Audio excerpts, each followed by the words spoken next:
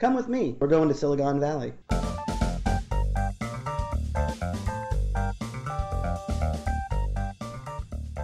It was 2008, and steampunk was just starting up a ladder that would lead to pretty dizzying heights, honestly. And like all fandoms over the past 100 years, the path was very typical. It started with the literature.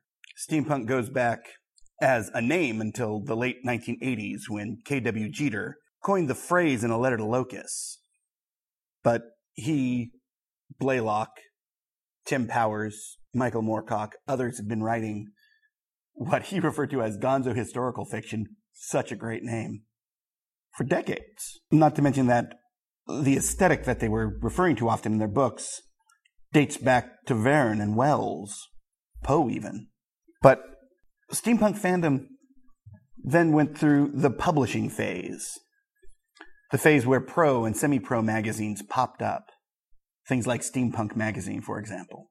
This was followed by fanzines such as my own Exhibition Hall. Oh, and of course, direct personal communications. In science fiction fandom, of course, it was letters back and forth followed by APAs, amateur press associations, where people would trade their zines, and it became a sort of a gathering place. In the 21st century, of course, that had been replaced by message boards and so forth. But inevitably, these methods of communication all lead to one thing: conventions. And while there had been conventions founded as other things like SalonCon, Steam-powered, the California Steampunk Convention, was the first dedicated steampunk convention to take place that was planned originally as a steampunk convention. Arguably, it's the first to call itself a steampunk convention. And I was there, dude, at the Domain Hotel in Sunnyvale, and I was so excited. There had been an article in Wired hyping the event, and it even mentioned my name. And the Computer History Museum, too. There was a huge, just slathering of great people invited. And the first event, the first panel that I was on, featured me, the amazing writer J. Daniel Sawyer, and steampunk scholar, the phenomenal Canadian Mike Pershon, who will forever have a place in my heart. The man is... If there's one person who understands the world of steampunk literature better than Mike, I don't know who it is. But at that point, we were all sort of new to this. I was coming at it from two sides. One, I'm a curator at the Computer History Museum, and we had a full-scale Babbage engine working at that point. But two, I was even then a fairly well-known science fiction fan who had been around the world experiencing fandom. And of course, I, love the stuff. The genre is one of my favorites. But there were incredible people there. There were people there who weren't yet huge names, but were going down that path. Gail Carriger. The first person I saw when I entered was Gail. And I've been lucky enough to get to be her friend for nearly 10 years now. Geez. She's amazing and has helped define what I consider to be the peak period of steampunk, 2010 to about 2013, was largely defined by her books. Her Sherry Priest, Steampunk Magazine, the plethora of conventions that happened. There was the wonderful concert.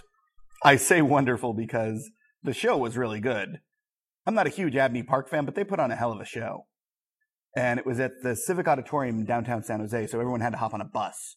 Although I seem to remember driving and getting to watch Phil Folio and Kaya Folio dancing to pirate songs performed by Abney Park. Amazing.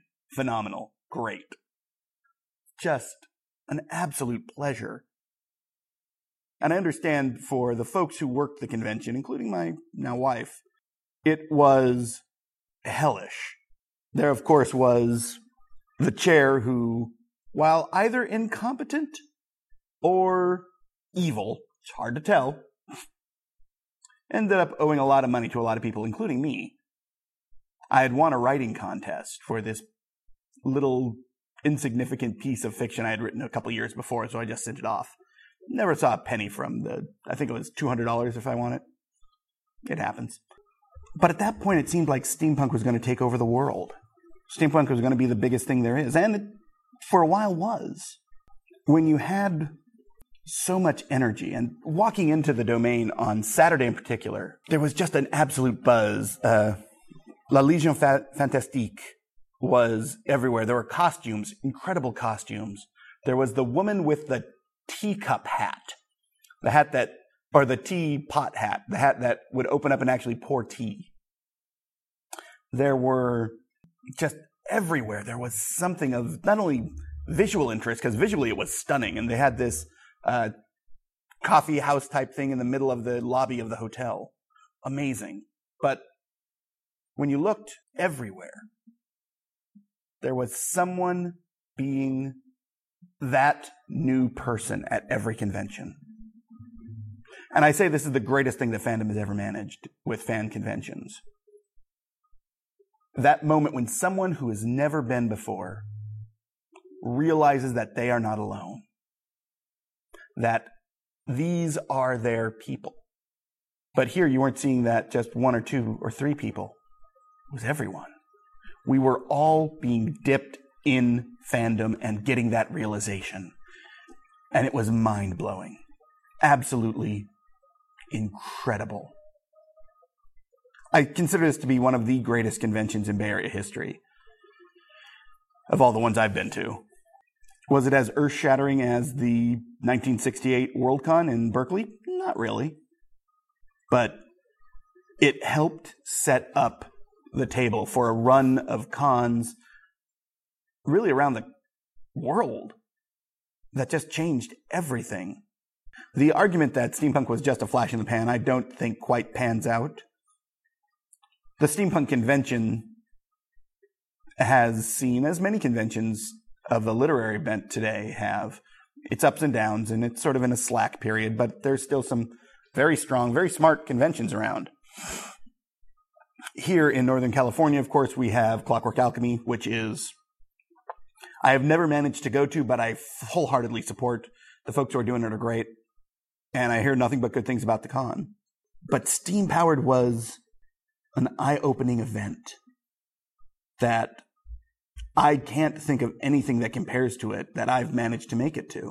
It changed everything. It really did. I have so many folks I can point to at the con who I met. My favorite moment, though, was in that coffee or tea house. I don't know what it was officially. It was beautiful. In the middle of the room, of the lobby. I was walking around, and I looked to my right, just through the door, and I can see sitting in a chair, James Blaylock. If you don't know who James Blaylock is, turn off this podcast and go read Lord Kelvin's Machine, The Digging Leviathan, The Last Coin, any of his books, really. He is a phenomenal writer, and one of the big three who were mentioned in that initial letter by K.W. Jeter to Locus. I had never met him, but I was so glad to actually just get to see him, and then went up and talked to him for a minute, shook his hand. I might have even gotten his autograph. I don't get autographs, typically, except on yearbooks. But I was so excited. And I was lucky enough the following year to get to be the fan guest of honor at a convention where he was the author guest of honor. Spent a lot of time chatting with him. But that moment for me, actually getting to shake the hand of one of the three founders of what steampunk was to me, because steampunk means a lot of different things to a lot of different people. But to me, it means that gonzo historical fiction that K.W. Jeter was writing about. That, for me, was an amazing moment. Steam Powered was a great con, and I highly, highly, highly regard it in my history of con going, which is hundreds of cons by now. But more importantly, you can see the ripples throughout the history of Bay Area fandom.